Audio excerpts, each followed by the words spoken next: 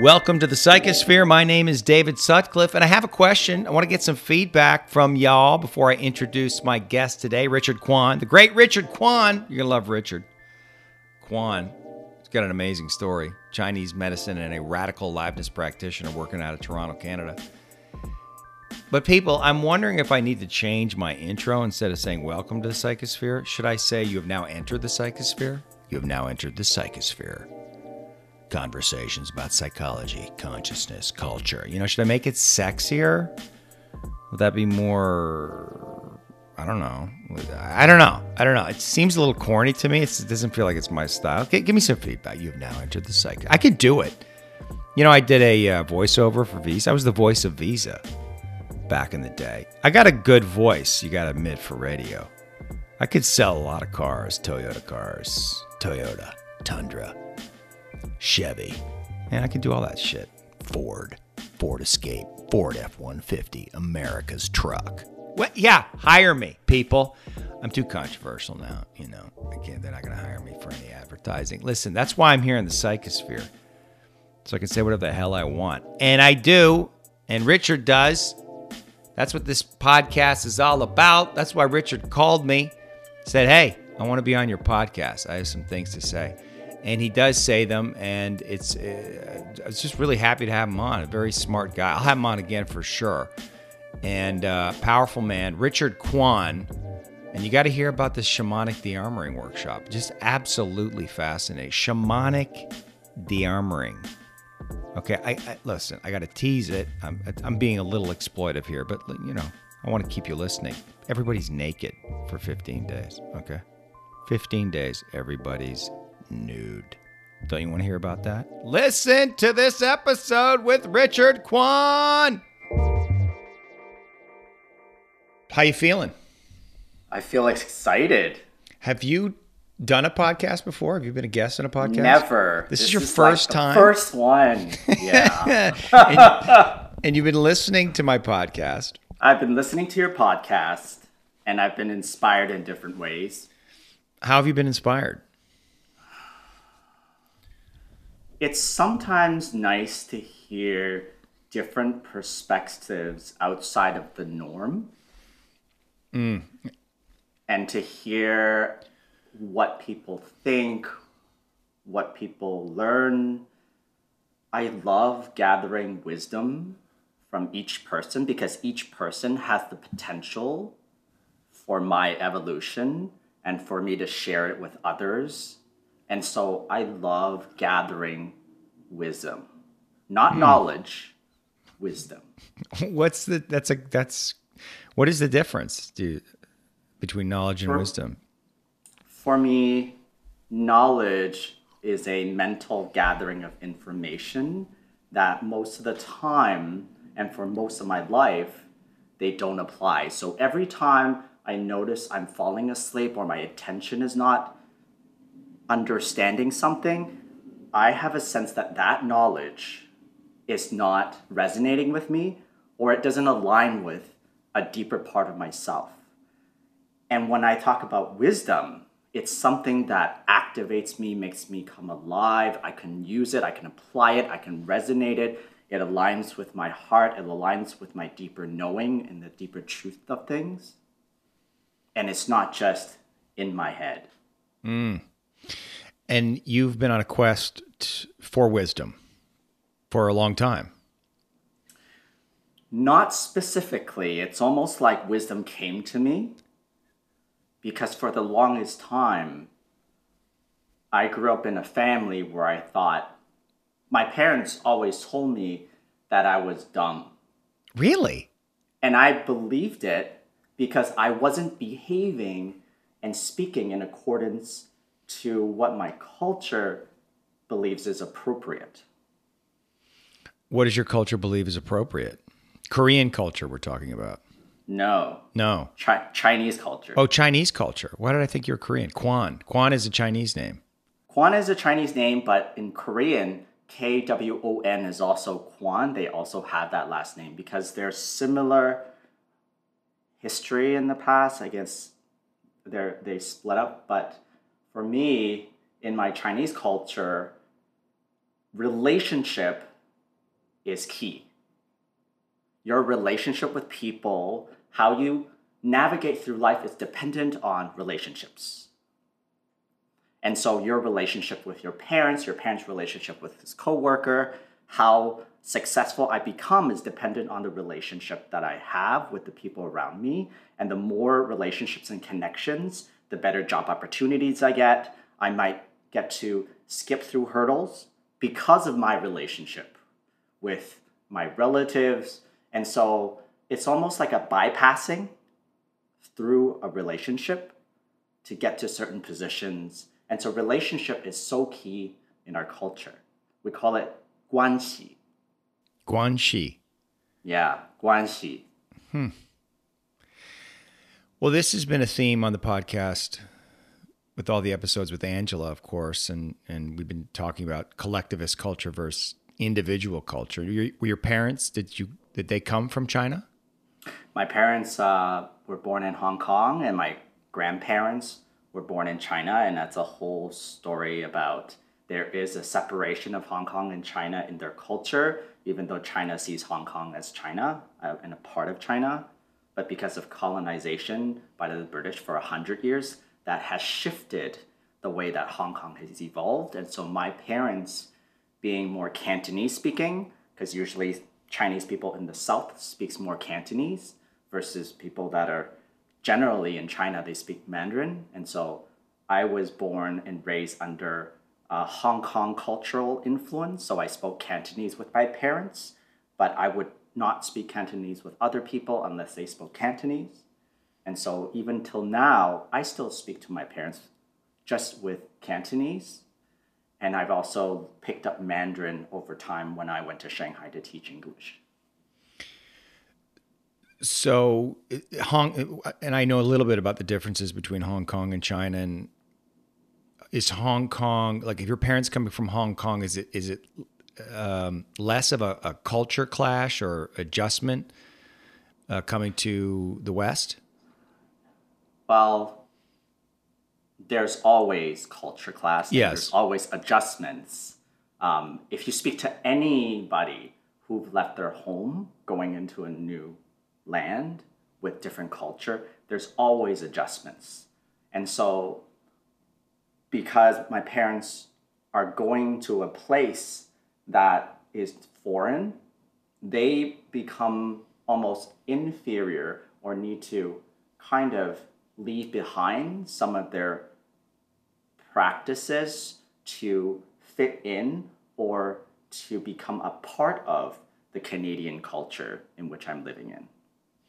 And how was it for you growing up? And you grew up in Canada, in Toronto?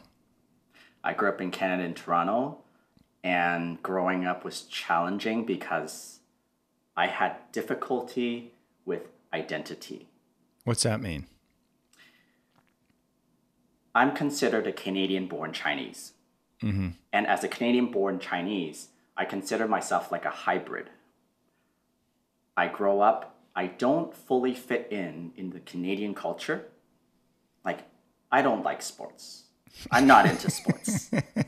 For a person that isn't into sports or hockey, it's almost like saying, oh, you're not Canadian. Right. And I'm also not Chinese either because I don't follow the normative traditions of Chinese culture. And in some ways, I didn't grow up within Chinese education system. Most of my Chinese education system came from watching Chinese movies and TV series.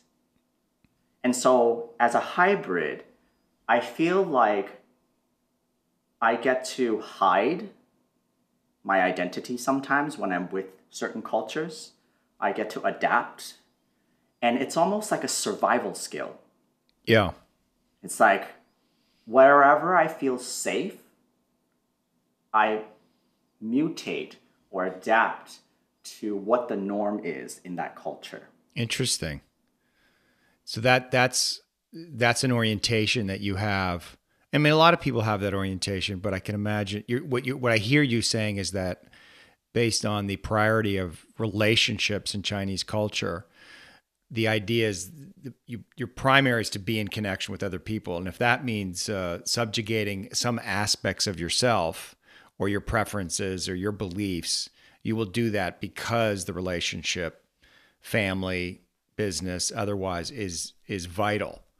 And that's different, not entirely. I mean, Canada's certainly more collectivist than the United States, but it's still more, it's less collectivist certainly than China. Is that idea, that concept, that tension, does that exist for you? It had early on when I was young and when I haven't defined myself, because in the collective culture, there's no space to define yourself often. Your parents tell you who you are. Your parents tell you what you need to do in order to be successful and wealthy. I always say that as a Chinese person, if you have a baby and you were to choose, you want a handsome baby or a wealthy baby, they choose the wealthy baby. Right. Because money can solve all issues. But if you're handsome and broke, you're useless.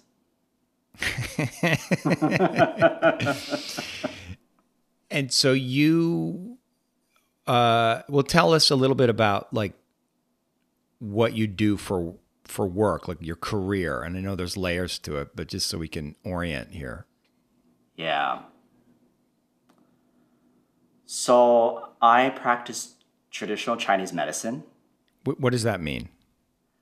What it means is I practice a type of medicine that's been around for thousands of years, rooting from China, and some may argue where the root comes from.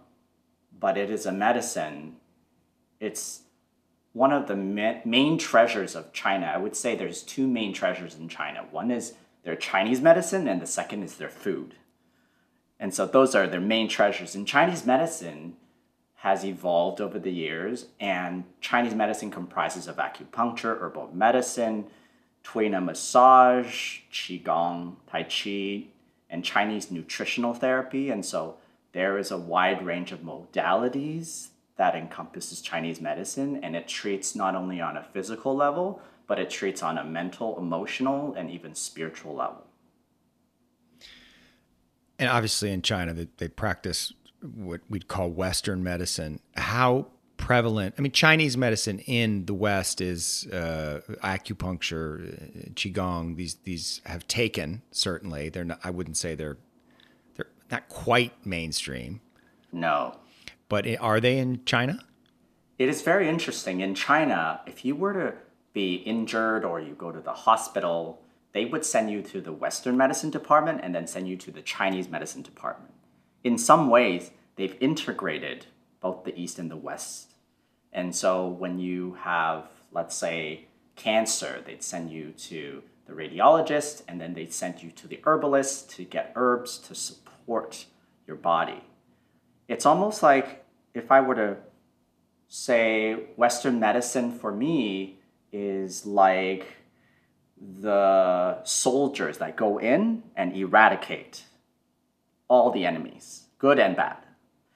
And the Chinese medicine goes in and repairs and nourishes and supports the healthy parts of the body to further fight whatever their body is being invaded by. And so there is a balance between the Chinese medicine and the Western medicine world. In China. In China. Yeah, but here, as we deal with COVID, you must have thoughts on how we're thinking about and approaching COVID. I have many thoughts. I had many patients that I see that have asked me that question often. And what do you say? It's an interesting question because often what I say is related to what that person is struggling with in their life in that moment. Emotionally, physically, mentally. And what I say isn't necessarily giving them a direct answer. I mean, oftentimes my patients are looking for an outer authority to tell them what to do when they're sick, when they're ill, when they're scared of COVID. But the way that I practice isn't necessarily just giving them the answer and being the person that they depend on, because that's not healing. For me, healing is empowerment, is helping and guiding the patient to find the answer within themselves to resolve their struggle. And so what I often say is depends on, I can share with them my personal position, and or oftentimes I share with them what they need to hear to make a decision. Right? It's almost like a person who does tarot reading or palm reading. They don't necessarily tell you the answers. This is what's going to happen. They're going to guide you in your process or your journey so that you can develop the tools and the skills and the ability to move through that opposition or struggle or resistance that they're going through. Right. And so this happens with not just COVID, but with any problems. So I assume you have a perspective that it's all connected. The physical, emotional, spiritual is all connected. So healing one, essentially you need to heal all. And that illnesses can be made manifest by our emotional issues or spiritual disconnection, let's say. Do you have, I mean, to go back, like, because it feels to me, I could be wrong, but my sense is with the handling of COVID, nobody's talking about eating healthy or going outside and getting sunshine and exercising and going for a walk. They're just saying stay indoors, and if you get it, or again, to get the vaccine, which is, it's not pro or anti-vax. It's a very Western approach. Does that concern you? I mean, you must have thoughts and feelings about that. What I often see when a patient comes to see me, especially when a person is following an outer authority, maybe it could be a doctor who's told them what they need to do. Let's say they have a knee pain and they go to a knee surgeon and they say, you have to cut that knee. We got to do a knee replacement, right? Often I find that in the West, the approach sometimes is very fear-based. Right. Right? And so when I look at a person in the profession of the healthcare industry, I'm looking at what's their intention, what's underneath, right? Is the healer, you mean, the doctor? What's the intention? The doctor, the healer, what's their intention? Right. Are they coming from a place where they're projecting their own fear and they're using their own limited lens to give a solution to a person, and the fact that they cannot deal with their own fear and that's the only solution that they're open to? Are they more narrow, closed-minded? Or is it someone who's coming from a place of care and concern and consideration of where the patient's coming from and supporting the patient's inner authority to make a sound decision?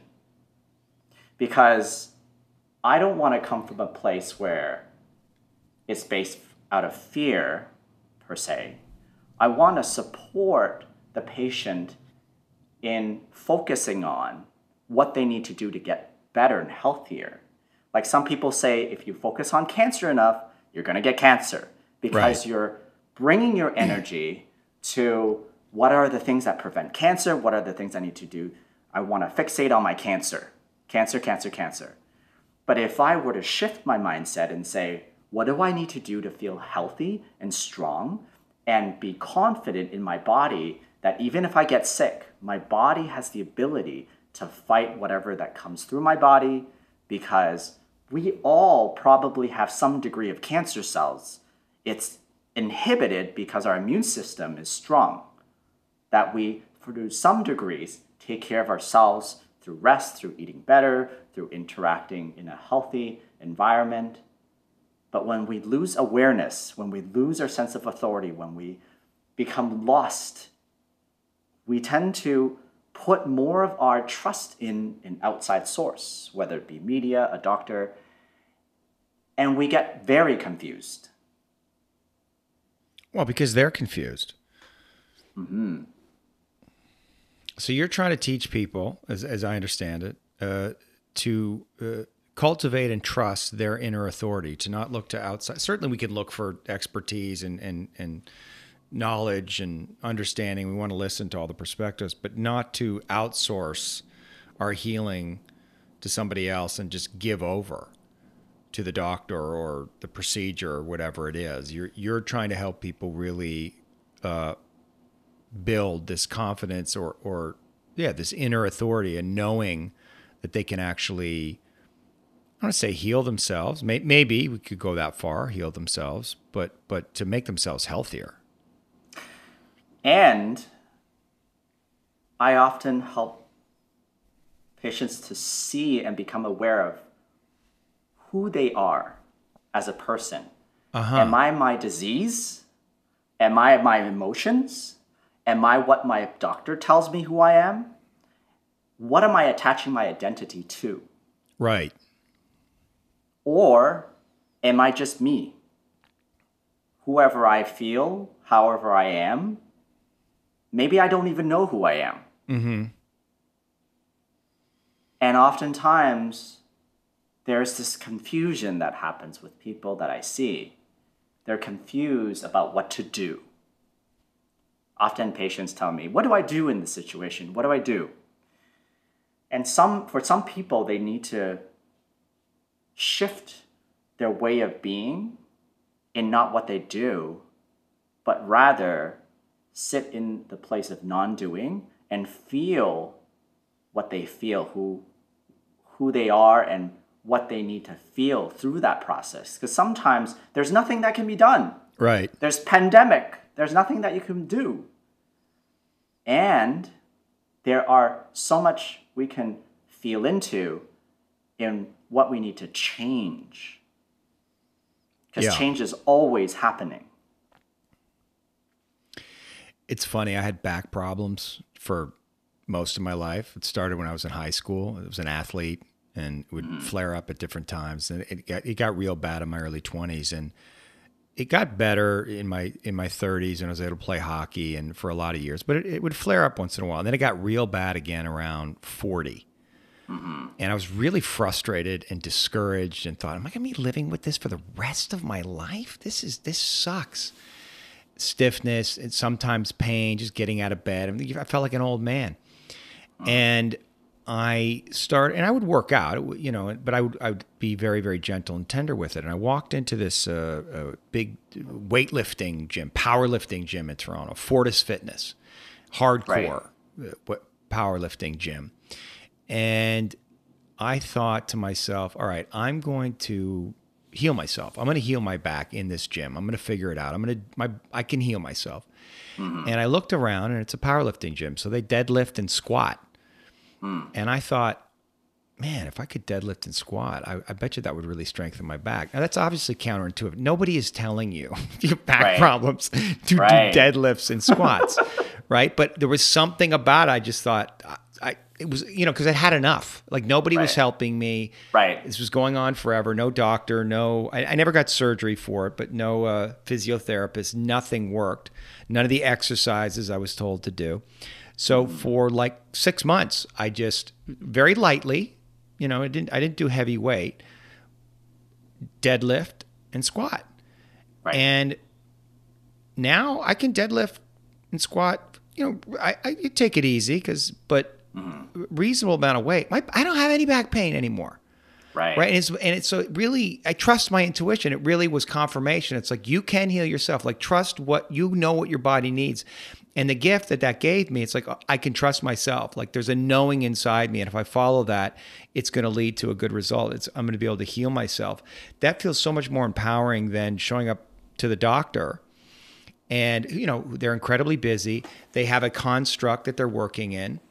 They've been educated through a certain kind of education system. There's belief systems built into it. There's an infrastructure to that. And it's limited. Let's face it. Everything is limited. Any point of view has a limit to it. methodology. Any approach always has a limit. So it just feels so much more empowering for me to feel like I have developed this inner authority. So yeah, when COVID hit, I had the same approach. Right. I was like, okay, let me feel this out. Like, what do I want to do? And I started to get healthy. I was already healthy, but to be really conscious about it. But I made sure that I was getting out and walking and doing all the things. And it was very disturbing to me, particularly in California, where they closed down the beaches. They closed down the hikes. I was like, you're closing down the hikes. You know, and we didn't know at the time that it was very hard for it to be transmissible outside. But just intuitively, I was like, what, you're going to catch this like walking past somebody outside? Just something about that. I was like, that's not happening. And even if it does, it's worth the risk. We got to get outside in the fresh air and in the sunshine. And when they closed that down, there's a famous video of them pushing a bulldozer, pushing sand into the skate park. It's like kids couldn't go out. And I thought, what is happening? This is insane. And I think we did become paralyzed by fear. And we know that the media, their whole business model is based on fear. That's what keeps people coming back and watching. And that for me was the most disturbing thing, is constantly telling people that they should be afraid. And what that does to not just the psyche, but how that then impacts the nervous system, how that impacts the whole body, and how it's going to then deal with COVID. Because if you are terrified of getting COVID and you think it's going to wipe you out, my belief is it's more likely to do that if that's what you believe. But if you believe that your nervous system is strong, when you get it, that belief has an impact on how you're going to fight off the disease. Does that make sense to you? Do you share, at least to some degree, that philosophy? Yeah, to some degree. And there's something that my client the other day asked me about fear. They were like, we should be past fear in our evolution. Right. Like, why do we even need fear? Yes. Fear is useless. And I was like, well, fear is actually, like, I love fear. I love dancing with fear. I love playing with fear, because fear helps me to bring attention back to myself. It brings me back to what I need in the place of healing in the situation that I am. Say more. I want to understand that. Sometimes fear, let me give an example. So before I got on this podcast, I felt nervous. I noticed my body was like, there's a lot of energy moving through. And I noticed that I was exhibiting what I would describe as fear. And I've learned that fear helps me to know what's important. And I've done performances on stage, and I know the feeling of right before I go on stage, something really powerful and important is about to happen. Or right before I make a jump on my snowboard on this high hill, I know something is about to happen.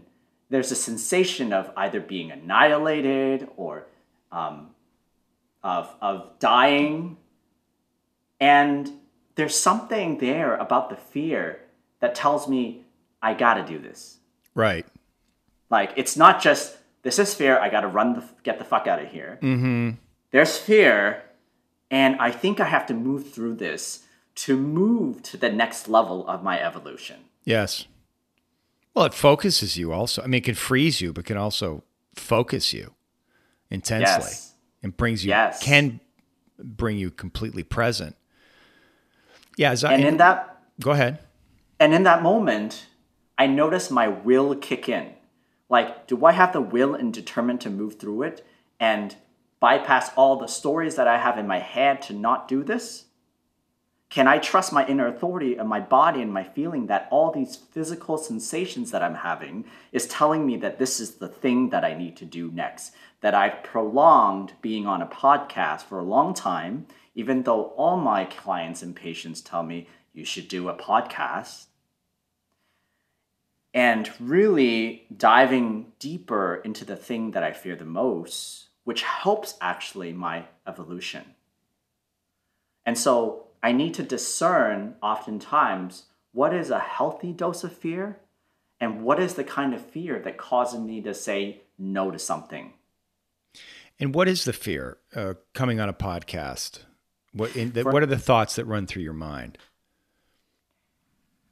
So there might be a feeling of being exposed, the feeling of being judged, rejected, shamed, a feeling of risking my profession or my relationships that I have in order to express my true self internally. So the fear, even though it's not rational, it may not be true, because 99% of our fears are not true, I still feel it in my body. Right. As this sensation that I feel that is uncomfortable. But I've learned over time that discomfort sometimes is good. Discomfort helps me to grow. Discomfort helps me to move towards something that might be potentially good on the other side. And so when a person comes to see me as an acupuncturist, and they know I'm going to stick a needle into their body, which is extremely painful, uncomfortable, almost counterintuitive to healing in their minds, I have pain. Why would I go to a person who gives me pain to feel better? Right? Yeah. And this is the very thing that, and I practice radical aliveness as well.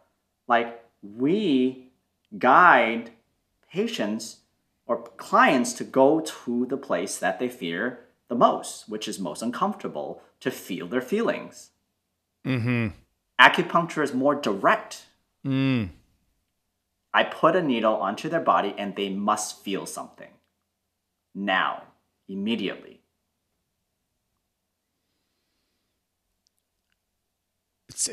How does acupuncture work?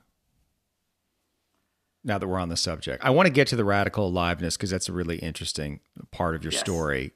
And that's something that we share. But I don't think I've gone to acupuncture, and I you kind of see the charts in the walls, and they tell you a little bit about what it is and how it works. But how does it work? Acupuncture. There is a more Western answer, and then there is more of an energetic answer. And so the Western answer would be acupuncture stimulates the central nervous system of the body, activating the chemical responses to reduce pain in the body, on a very scientific explanation. But in terms of an energetic explanation, acupuncture, we often have a theory where when there's a blockage, there's pain. When there's no blockage, there's no pain. So acupuncture simply unblocks the energy flow wherever it's blocked and allows energy to move. So oftentimes we say emotion gets stuck in the body because emotion is energy in motion. When we suppress or don't allow ourselves to feel or hold emotions and feelings, and we don't say what we truly feel, we are actually creating blockages in our own system to our own device. And it's up to ourselves to help move the energy, or they can use acupuncture to facilitate the movement of energy. And that's why sometimes when I do acupuncture, patients cry, patients feel scared, patients feel angry or irritated. But that is not because of me, but because of what it triggers inside of them that they've been holding for a long time. Well, and that's one of the foundational philosophies of radical aliveness, really. This idea Precisely. that we have blocked energy and that causes us, physical issues, but also emotional, psychospiritual issues, and which creates distortions and which impacts our relationships and our career and our sense of self-worth and our relationship with spirit, the whole shebang. There's not a lot of Asians in radical aliveness. Not a lot of Asians get drawn to. Not at all. Yeah, and it's a thing, right? When you have an Asian person in the group, you always feel like you sense the difference in the cultural orientation. And I'm going to make a generalization, but there's a Asian culture, from my point of view, there's a kind of rigidity and a not a priority on emotional expression. Is that fair to say? Or at least, maybe that's not true. Maybe it's just in the way that we do it in the West. Because I watch a lot of Chinese movies, and they're pretty. There's a lot of emotional expression.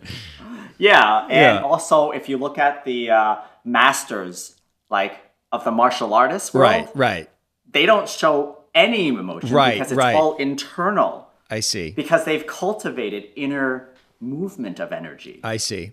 When I'm still, there's a shit ton of energy moving in my system that I'm not expressing, because if I express it, then I lose it. Yes, I understand. But when I hold it in and I feel it, it helps me to connect to my truth of knowing of what I need to do. And so there's an intentionality in what I say and how I express it. And so it is partially true that in the Chinese culture, we often don't say what we think, let alone express how we feel.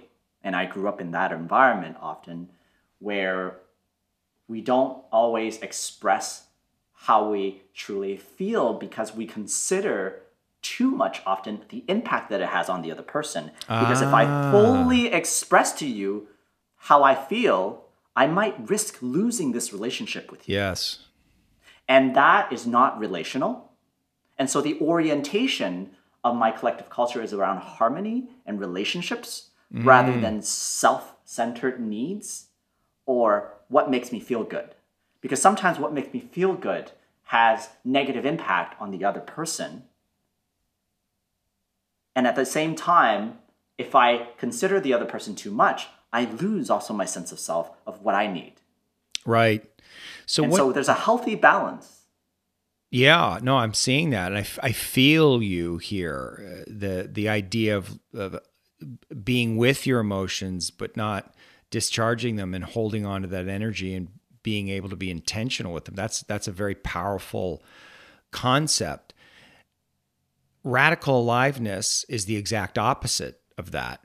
I mean, maybe the process of it is training you to ultimately get there, but the training of it is, well, from my point of view, maybe you had a different experience and a different perspective, but it's full self-expression. Yes. And full self-expression looks different for different people. Right. That's I true. can say that I'm not saying anything and I'm silent and I'm in my full self-expression. Mm-hmm. Right? Mm-hmm. Because just because you're loud, it doesn't mean that you're full self-expression and that's it. That's the standard for full self-expression. Yes. Because I can feel a lot from a person even when they're saying nothing. How was radical aliveness for you? Like, how was it? Just for people listening, it's a 4-year training program. It's led by Ann Bradney. I was part of the first class, and I did the 4 years. And I know the school changed a lot after I left, but I'm pretty intimately acquainted with the nature of the work and with Ann and her philosophy. I taught at the school for a couple of years, and I have my own take on it. But how was it for you? So I have to share a little bit of background before I dive in, which is a little vulnerable. I grew up as a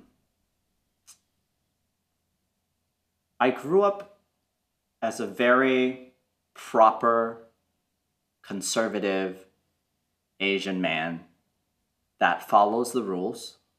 Mm-hmm. And I grew up as a Christian. And so I did all the things that I thought was the right thing for me. And I lived very much on the line of doing the right thing for most of my life. And when I was young, I had decided at a very early age that my emotions did not serve me. And I, like a faucet, I turned it all off because I grew up when I was young. My dad had beaten me out of discipline. And my dad embodied a lot of anger and my mom embodied a lot of fear and sadness. And so there was no space for me to feel my feelings. And I was bullied when I was young. And so oftentimes when I cried, it just encouraged more bullying. And so at a very young age, I knew I was a very sensitive man, but that did not serve me in the world that I grew up in. Right. And so I decided to bury a lot of my feelings, and I became very intellectual. I became almost like very rigid and cold to some degree. And so not a lot of things impact me when I was younger, growing up, until I had divorced in my mid-30s. And I found radical aliveness to be something that was so intriguing for me, because I was already on that path of evolution. I was rediscovering what it means to be me after my divorce. And sometimes in life, it takes a big cataclysmic event for awakening to happen. And it did for me.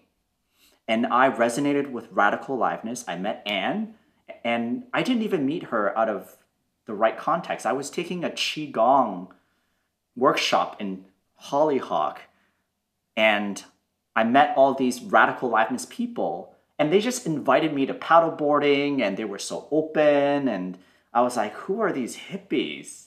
And it was so different from my conservative upbringing. And so I can say that when I went into radical aliveness, when I decided that that was the journey that I was going to take, it cracked me open. It took a while because I had a lot of conditioning. It took me probably a year because I was in my lower self of, I don't need this. I can help everyone. I was in that collective culture of, I don't need help. I'm going to help every single person in the room to process. I'm going to master this. Right. And I'm going to be better than everyone around it. Yeah, that makes sense. And I remember you, David, when you were assisting. There was this one time where you helped me to get to the deeper parts of myself that I never tapped into before. I remember this distinctly. You told me to lie down, and I couldn't feel anything. I was stuck in the process. And you did something that I probably was like, at the time, was like so weird. You lied on top of my body. I don't know if you remember. I remember. And I went deep into my body, and the animal self of my body started waking up. I started feeling my energy. I started feeling my breath. The pressure on my body helped me to feel. Yeah. And I learned that I thrive on pressure. I need pressure, physical touch and pressure for me to feel my physical body. That the solution that I needed to look for was not in my head, it was in my body. And that spiraled me deeper into my journey of reclaiming all my feelings and emotions.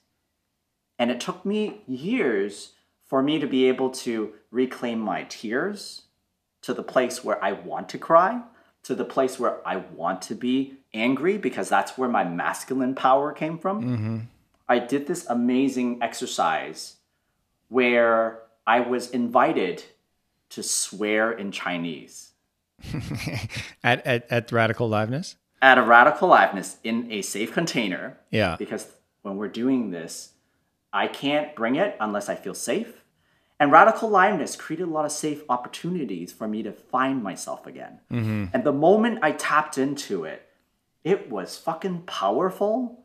And the feedback that I got was that, like, Richard, you're fierce, you're powerful, you're sexy, I can feel your energy, and it felt really good. And that was when I realized that my animal self had woken up. I felt my genitals, I felt my power as a man, not the negative self of I just want to attack everyone, but the part where I want to protect what was hurt deeply within myself at a very young age, that I didn't protect myself because I wasn't good with boundaries. Right. And that I gave away my power in order to gain trust for friendship. Mm-hmm. In a way, I was emasculated because I didn't allow my power, my anger, to move through me. Well, you had no choice. I mean, you were being bullied by, it sounds like, schoolmates and your father, probably letting your anger and rage come through. That was not okay. Yeah, you in our probably would have culture. made it worse. Exactly. And so I kept the relationship by not bringing it. Right. But I'm learning that there is a balance in being able to bring myself without needing to go all the way to the rage. In keeping the relationship. Yes. Yeah, well, that's, that's why you have these spaces. That's why these spaces are so important. So you can go all the way into them without having to worry about holding back and without really having to worry about impact. I mean, once you set the proper container and the framework of what you're doing, it's like, and everybody understands what we're doing here. It's like, go for it, have at it, right? And what's so powerful about it is the thing that we've been holding back all our life because we're terrified to bring it out or we think it's wrong or shameful. When we bring our energy out all the way, it always enlivens the room. Everybody stands up and they feel their energy. They feel permission. Suddenly it's like, oh my God, I can see you. I can feel you. There you are. And that experience is so profound. This, like I said, this thing we've been hiding for all life, in some way, it's a shame. We think it's a shameful aspect of ourselves. And we think if people see it, that's the end. They're going to run away. They're going to, abandon us or alienate us, or they're going to kill us, not literally, and it has the exact opposite effect. And then once you are able to integrate that energy within yourself and know it, then you can take it out into the world in a way that is useful and not distorted and not do damage. Because when that energy is held in the body unconsciously, it's coming out somehow, some way, somewhere. It can't stay. It's and it's always going to be sideways or underneath or passive aggressive. And that makes it very difficult to have relationships, any kind of relationships. Right. So that, I mean, it's an oversimplification, certainly, of what radical aliveness and core energetics really is. But it's like that. But intuitively, everybody gets that. It's good to feel your feelings. And like, if you can create a space where everybody can just let it all out, including the, yes, the pain, the fear, the terror, the sadness, the grief, but also this murderous rage. Because if you've been bullied by your father, told you're stupid, bullied at school, there's a party that probably like you're holding back. That's like, fuck you, I will fucking kill you, motherfucker. And that's got to be exercised. That's got to be allowed to come out. And in fact, that when that comes out, that actually allows us to feel what's underneath that, which is the pain, how painful and scary. Because of course you can't feel that. That's just, like, as you said, it's just going to make it worse. So it's a whole unraveling, and really, you're inviting all these lost parts of yourself back so you can make yourself whole again. Right. That's how I see it. It's been quite the journey, because we're always in process, especially when it comes to parents. And I noticed that over the years, I have stepped more into my power than I ever have. And I'm still learning how to be in relationship with my parents, because my parents, they don't know what I do sometimes. They don't know that I've studied radical aliveness. They kind of do. They kind of know this thing, but they don't understand what it is. Right. And it's hard for me to sometimes share my process, and that's on me, because I still go to the young place when I'm with my parents, and I'm learning how to bring my energy when I'm with them, rather than seeing them as these like monsters or parents that like, oh, they don't really care, or make a story out of what I think or assume my parents are. But rather learning how to first create space with them so that I can have my own boundaries, because they tend to not honor my boundaries. And when they do, it actually helps me to feel into my feeling of desire so that I don't feel obligation. Because in culture, we often have this obligation because I'm the eldest of three. And there's obligation that I need to take care of them, love them, and spend time with them. And this aspect of guilt often lands really hard. If I don't do that, that's dishonoring.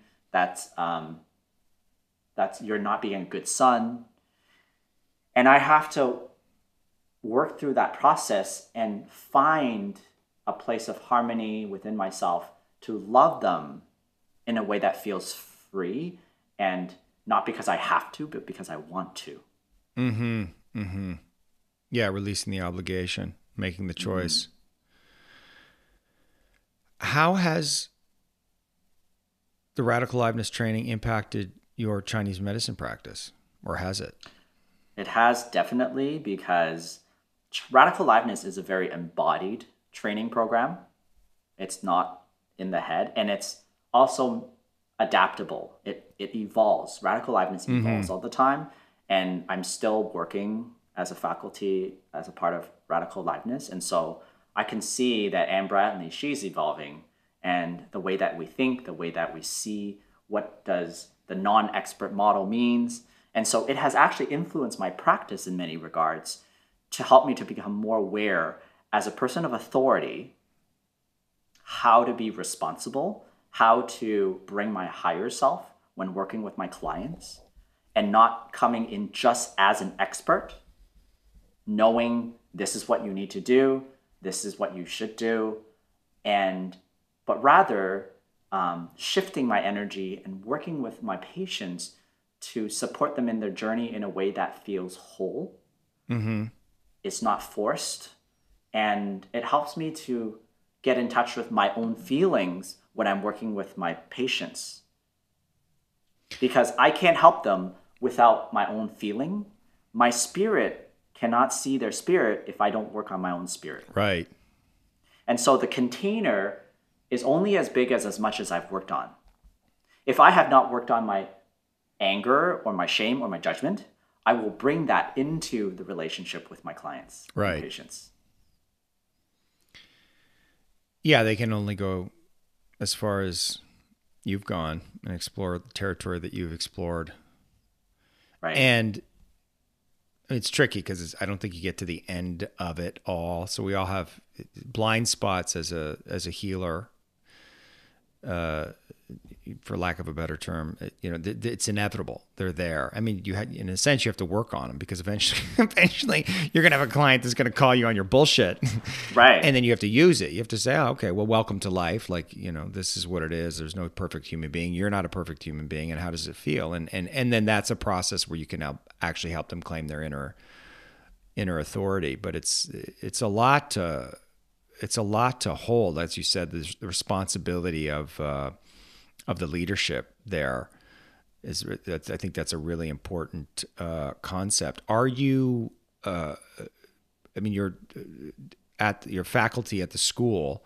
Are you practicing, or do you have groups? Do you have clients that specifically dealing with radical aliveness or therapy, for lack of a better term? I do see one-on-one clients, and I did run groups prior to COVID, and I decided not to run groups now because of the situation. But I can foresee that in the future, I would want to run groups again.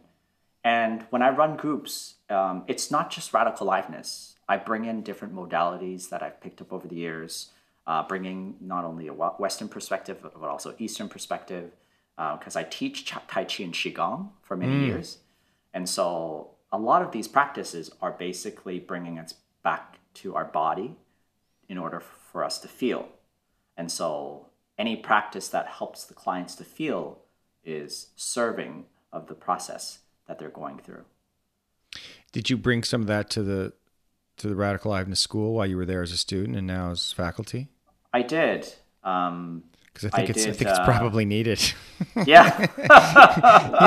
It's got its own bias, right? Yeah, it's and very oriented different. towards real powerful self-expression, and which is why I was drawn to her, because that was very appealing to me. But you're right, not everybody expresses themselves the same way, and there's other tools that and skills and practices that are incredibly useful. Definitely. Yeah. So it's been quite the journey in figuring out for myself what I want to do with what I've gathered over the years, where I want to go, and why am I here on earth? Like, why do I exist? What do I want to do with my life? How do I serve the people that entrust their lives and their health with me? And I think a part of it is that I don't know. And a part of it is I trust that whatever I'm doing now that brings more aliveness for me will lead me deeper to the place of where I need to go. It's almost like I don't have control over my life in the future. But what I do have control is whenever an opportunity arises that I feel into my body and see if that resonates with like a hell yes or a no. Mm-hmm. So what is your relationship now with your rational mind? How much do you rely on it?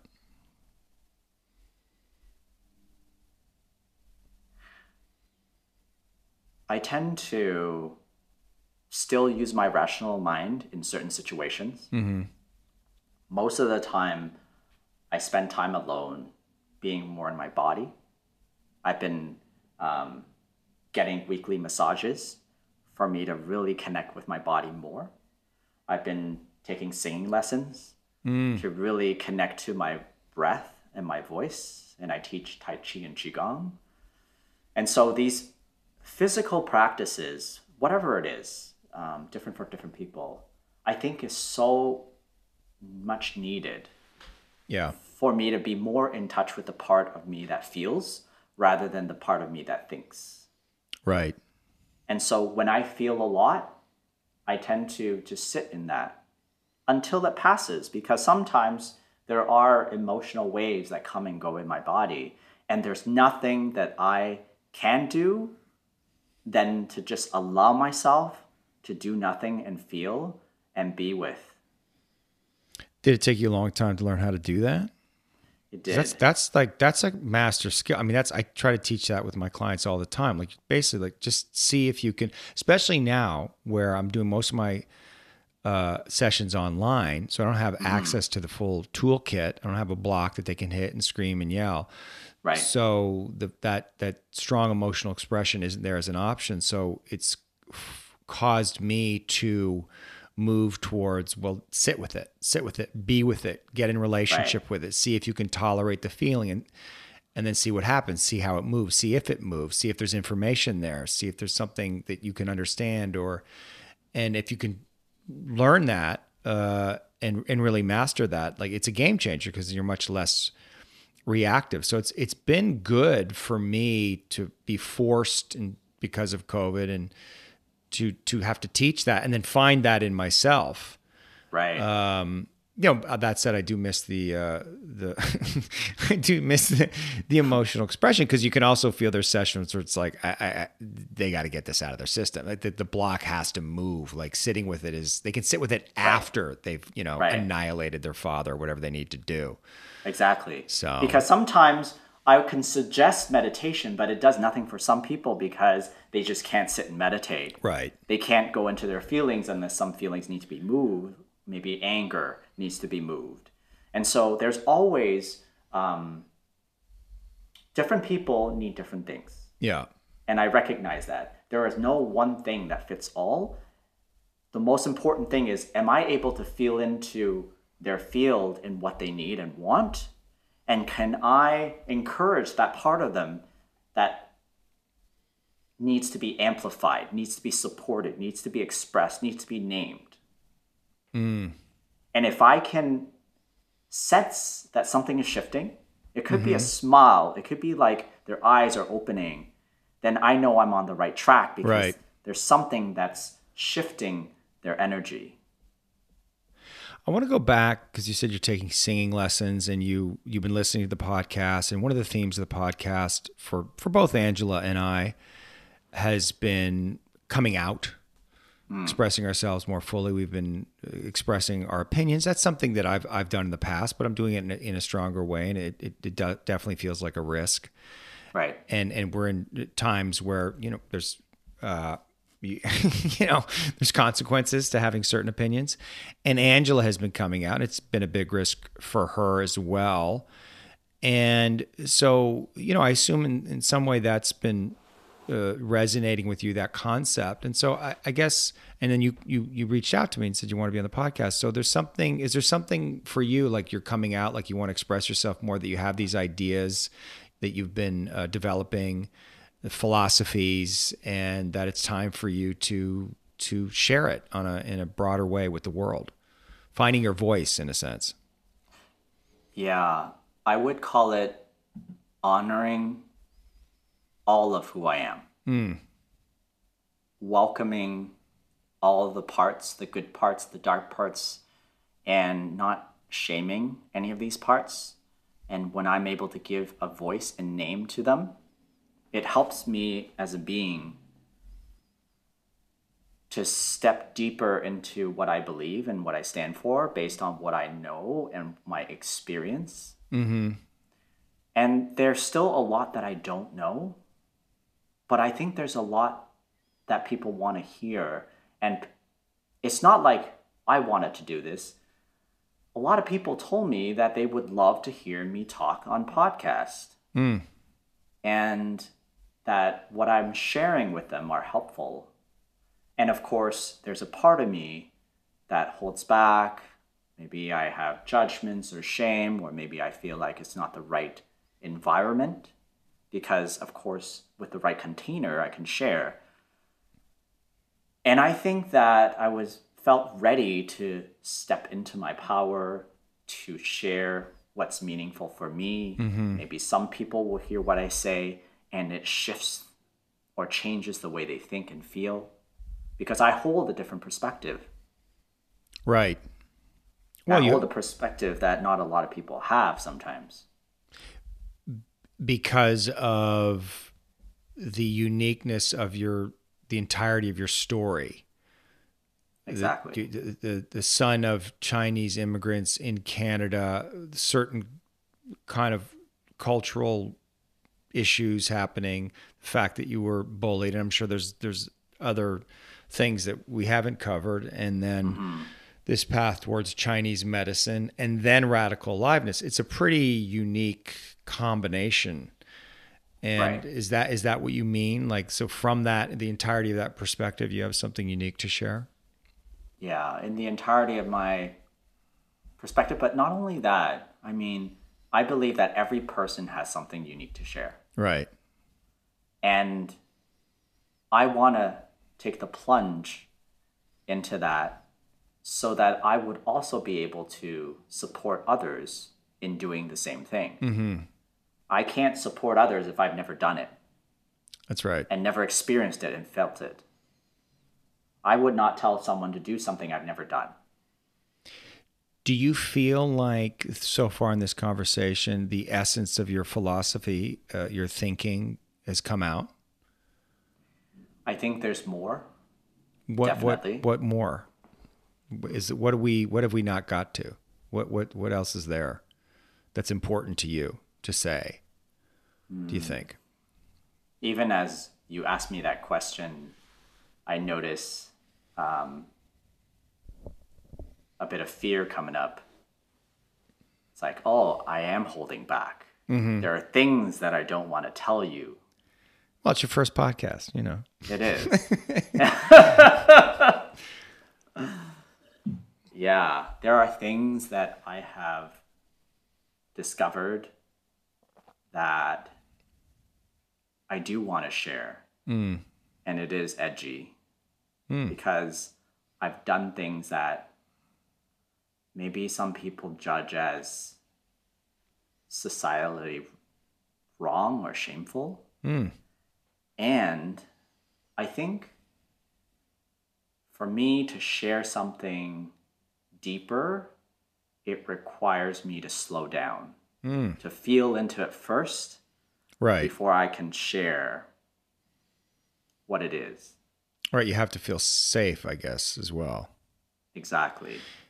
And you also have clients who see you in a certain way, and maybe revealing things would change the way that they see you and look at you. I know Angela's having that experience, and I think most of my clients knew that I was psycho before they signed up, so I'm kind of okay. Yeah. But I'm losing a lot of people who may have been. I said, nah, no, he's out. Fuck that guy. He's But crazy. you're also gaining a lot of people too. That's David. true. That's true. No, I want to say that it's two sides of the coin. Yeah. Everything has a pro and con. And I think that the thing that's probably edgiest for me to share is my journey in my sexuality. Mm-hmm. And in the place of when I went through a workshop called Shamanic De-armoring. Mm-hmm. That was a game changer for me. What happened? Shamanic de-armoring. Yeah. Powerful. Very powerful. I've done many workshops in my life. I've taken a lot of different things. I've even done radical aliveness. And I would say shamanic de-armoring is next level. Wow. It's basically the things that we don't do in radical aliveness, which is touching into sexuality. Yeah. Because sexuality, for me, requires a really strong container for me to feel safe to dive into. And when I went to shamanic de-armoring, I was at a phase where I was still moving through my own shame around my sexuality.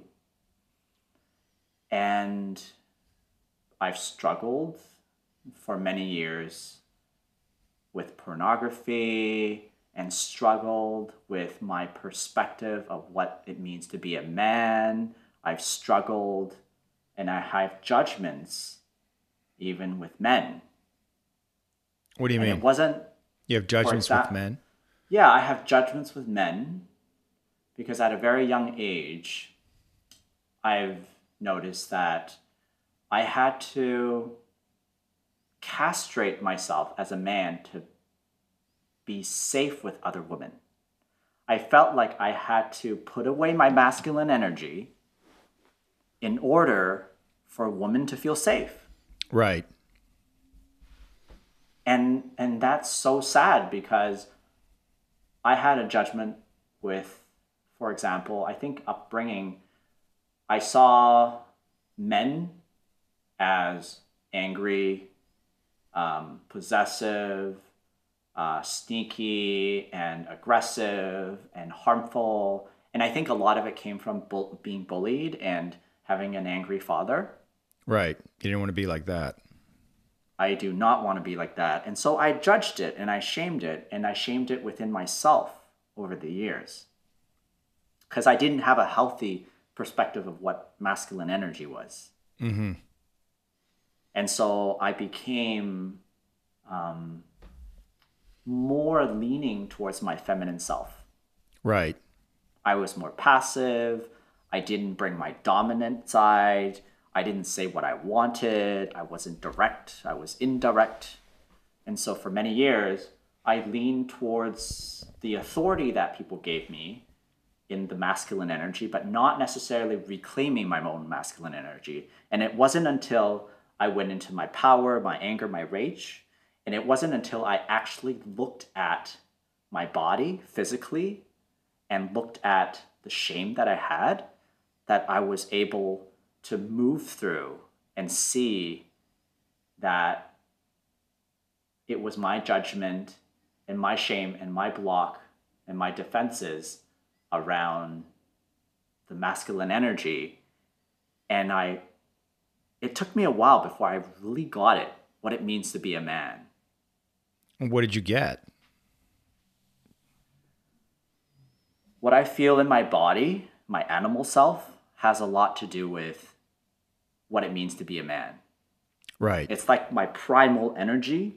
The part of me I associated with the energy of a barbarian or a Viking. Yeah. Like, I just want to go and eat what I want to eat, fuck what I want to fuck. I want to dominate and do what instinctually as an animal I would want to do.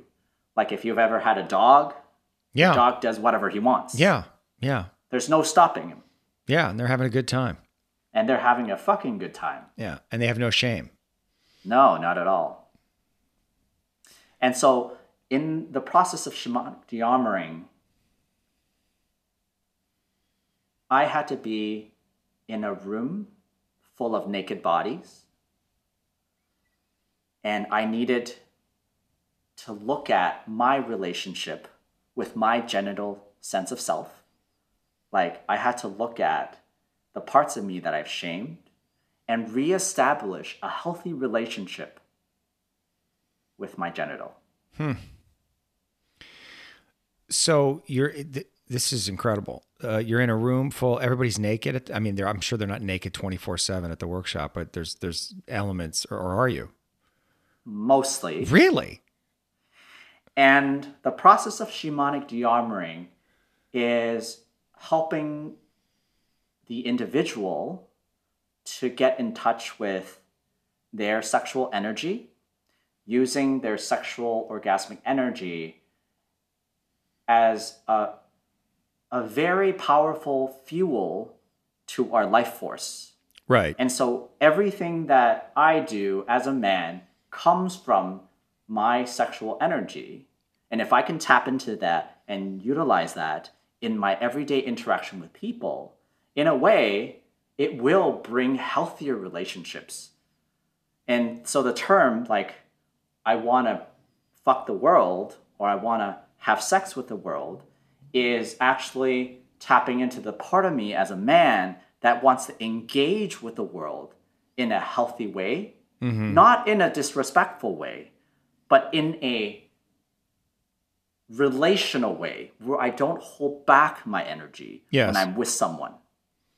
Because when I hold back my energy, I have incongruencies in my body. And so when I went with a woman and I say yes and I say no, it is incongruent.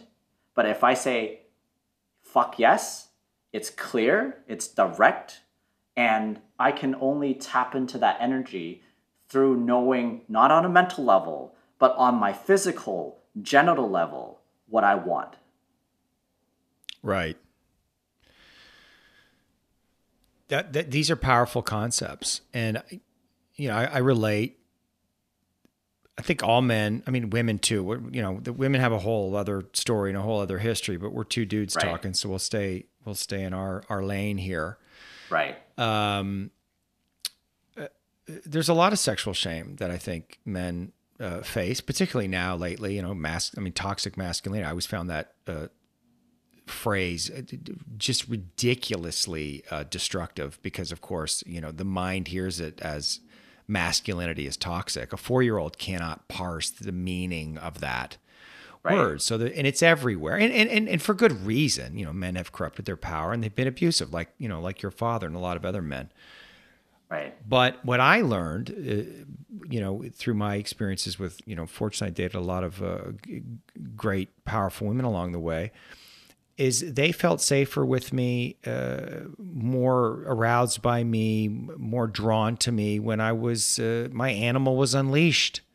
Right. And I took what I wanted, essentially, with consciousness, with awareness of impact and in relationship. Clearly, like it's a dance, right? But giving yourself, and I remember the moment where I was encouraged. I was in my 20s by a girlfriend. She was just like, "Just go all the way. Like, just do what you want. Like, I really want that." And I was like, "I don't. Well, but what if?"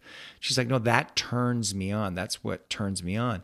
And then I went all the way into it, and it just which is it's a surrender.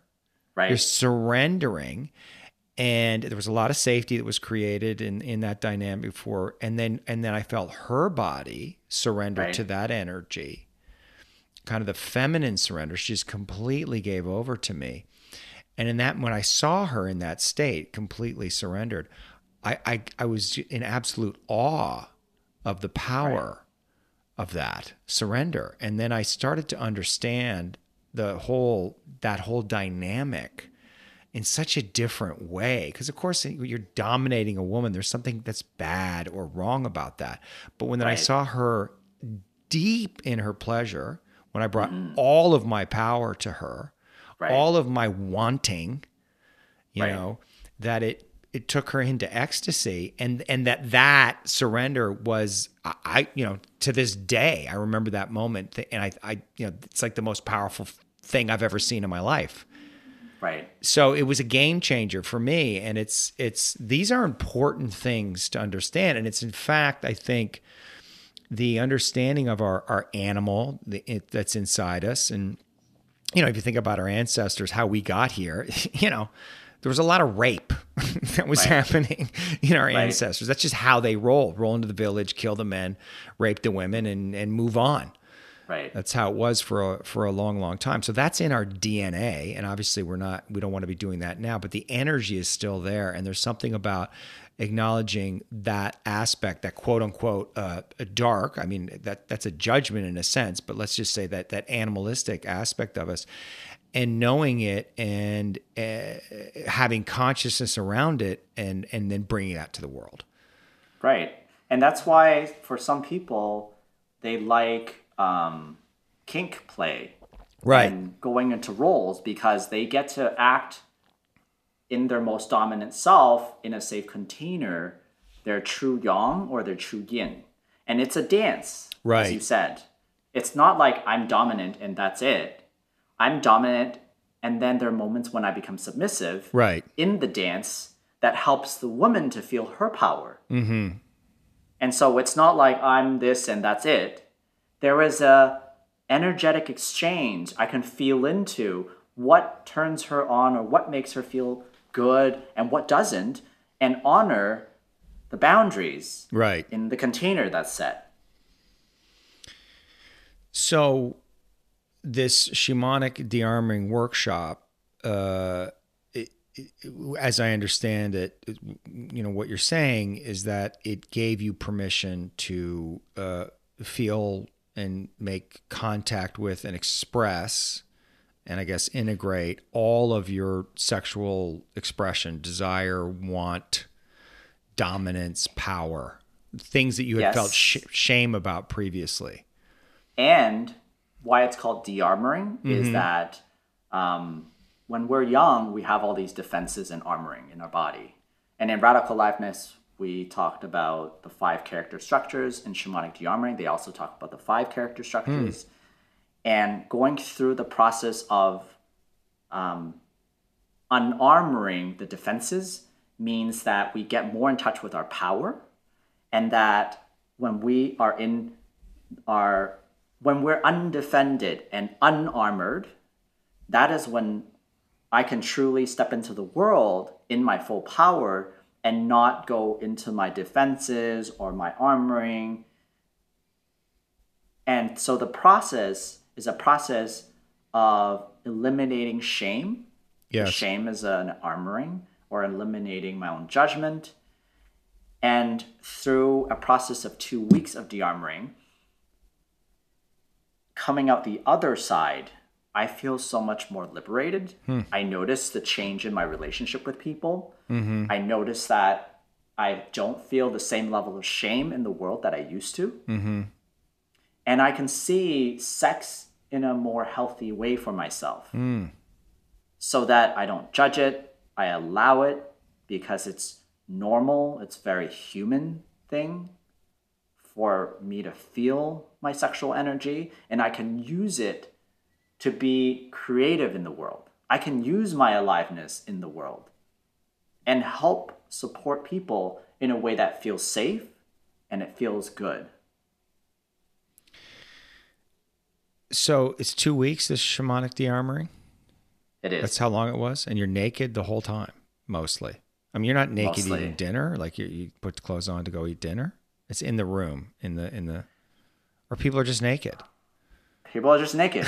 Wow. Some are naked having dinner, some are not. Wow. I mean, you start to get used to it when you are in it, right? Yeah, just I like can when we're in imagine. Radical Aliveness, it's like, wow, everyone's crying, screaming. But then after a few modules, you're like, oh, this is normal. Right. We're just here expressing our emotions, and this is normal. Yeah.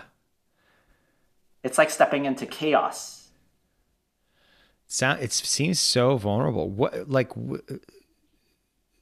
were you scared to go? I mean, I've done a lot of fucking crazy. I mean, I'd be fine, but you know what I mean? I'm, and I could feel the voyeur in me, like what the fuck? Everybody's naked. What's happening? I want to know. But yeah, how was it to make that choice and go? It must have been terrifying, or was it? Or is it exciting? The process is definitely powerful, because even before I sign up and leading to signing up, the process has begun once you sign up. Because you've signed up for something that's super vulnerable, something that's life-changing. Mm-hmm. I don't know what's going to happen. And so there are some fears, but most part, I like being in the unknown. And I think shamanic de-armoring isn't for everyone, but I think for some people that are ready to take that next step, like when I share about shamanic de-armoring, I'm very selective of who I share it with, because it doesn't resonate with everyone. Some people might have judgment, it might bring up fear, some people might freak out. And so I have seen, I do also see clients that I recommend them to go through this process, and they come out on the other side with support, and their life is turned upside down. Their world is changed because of that process. Imagine going into the depths of your vulnerability. And radical aliveness does that too, but try being naked for 2 weeks with a bunch of people in a room. Well, back in the day, apparently that's how they used to do it in not in radical aliveness and core energetics. There was nudity. They would it wasn't all the time, but they would take off their clothes. I think back in Paracas's day. And then my first workshop with Anne, first couple, she squashed this eventually, but people got down to it was an afternoon where we were all in our underwear, whatever felt appropriate, bathing suit, to really do body readings and all of that. And it was a big deal. It is very vulnerable to really let people see your body.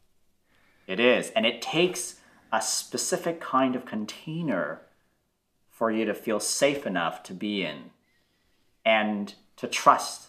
How many because 20, 30 people. 20, 30 people. And how many? A couple leaders? What's there is 2 leaders. There's assistants. And where was this? At least twice a year. It happens in Arizona, and it happens in Australia.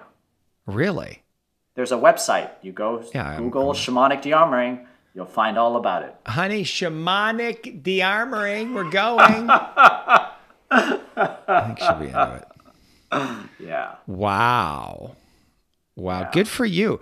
So you are a brave man. Is that true? I mean, that's how I'm experiencing you now. Do you feel that way about yourself? And just because, especially my mother, they're from New York, right? So I grew up in a household where there was a lot of self-expression. The people were loud and things got expressed and screaming and yelling and crying. I mean, so radical aliveness for me felt like I was right at home.